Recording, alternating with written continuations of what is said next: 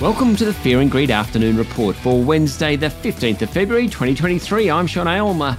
Every afternoon, we've got the 5 stories that happened today that you need to know about. Mind you, on a day like today, it could have been 10. So much going on. Story number 1, it wasn't a great day for the market, especially the banks, with the S&P ASX 200 ending the day down more than 1% to 7,352 points. Commonwealth Bank's earnings announcement disappointed, and it was sold off sharply. More of that shortly. The other major banks followed suit, with Westpac off 4.4%, National Australia Bank finishing more than 4% lower, and ANZ down 3.5%. The energy companies were lower, with Woodside off 2.4%, while the iron ore miners generally outperformed, with Rio Tinto up 1.5%. The Star Entertainment Group had been hammered this week. Not today. It was the best performer, up nearly 14%. Worst was BrainChip Holdings, which fell 13.6%. Story number 2. I mentioned it a moment ago. The Commonwealth Bank today posted a record half-year profit of $5.2 billion, upped its dividend, and made gains in the important business lending market. Yet, its share price tumbled, at one point being down 6% before closing at $102.99. That was down 5.7% for the day. That was thanks to forecasts that profit margins will be squeezed. The Commonwealth Bank was just one of many large companies to report today. Wesfarmers reported a record half-year profit of $1.4 billion, but warned that households are starting to feel the pinch.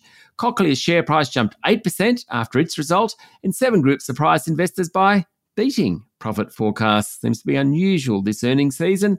That was thanks to its heavy equipment business. And finally, Fortescue today announced a 15% fall in half-year profit to about $3.4 billion.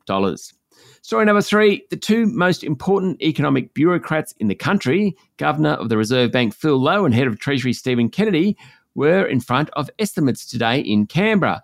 Both had plenty to say. Lowe said interest rates are going higher. He agreed many households are hurting, but not capping inflation will trigger a much worse outcome. Head of Treasury Kennedy pretty much concurred with the governor.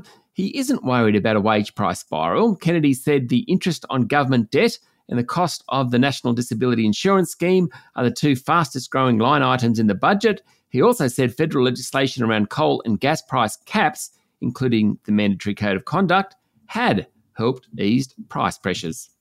Story number 4, the corporate regulator this year says it's targeting predatory lending, bad insurance practices, and companies lying about their green credentials. Investors being heard in the cryptocurrency space, financial scams, cybersecurity, and operation resilience.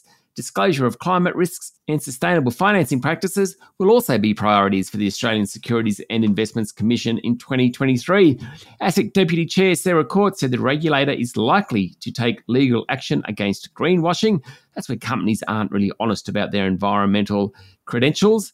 Also against predatory lending and insurance companies failing to deliver promised discounts, particularly when customers are renewing policies.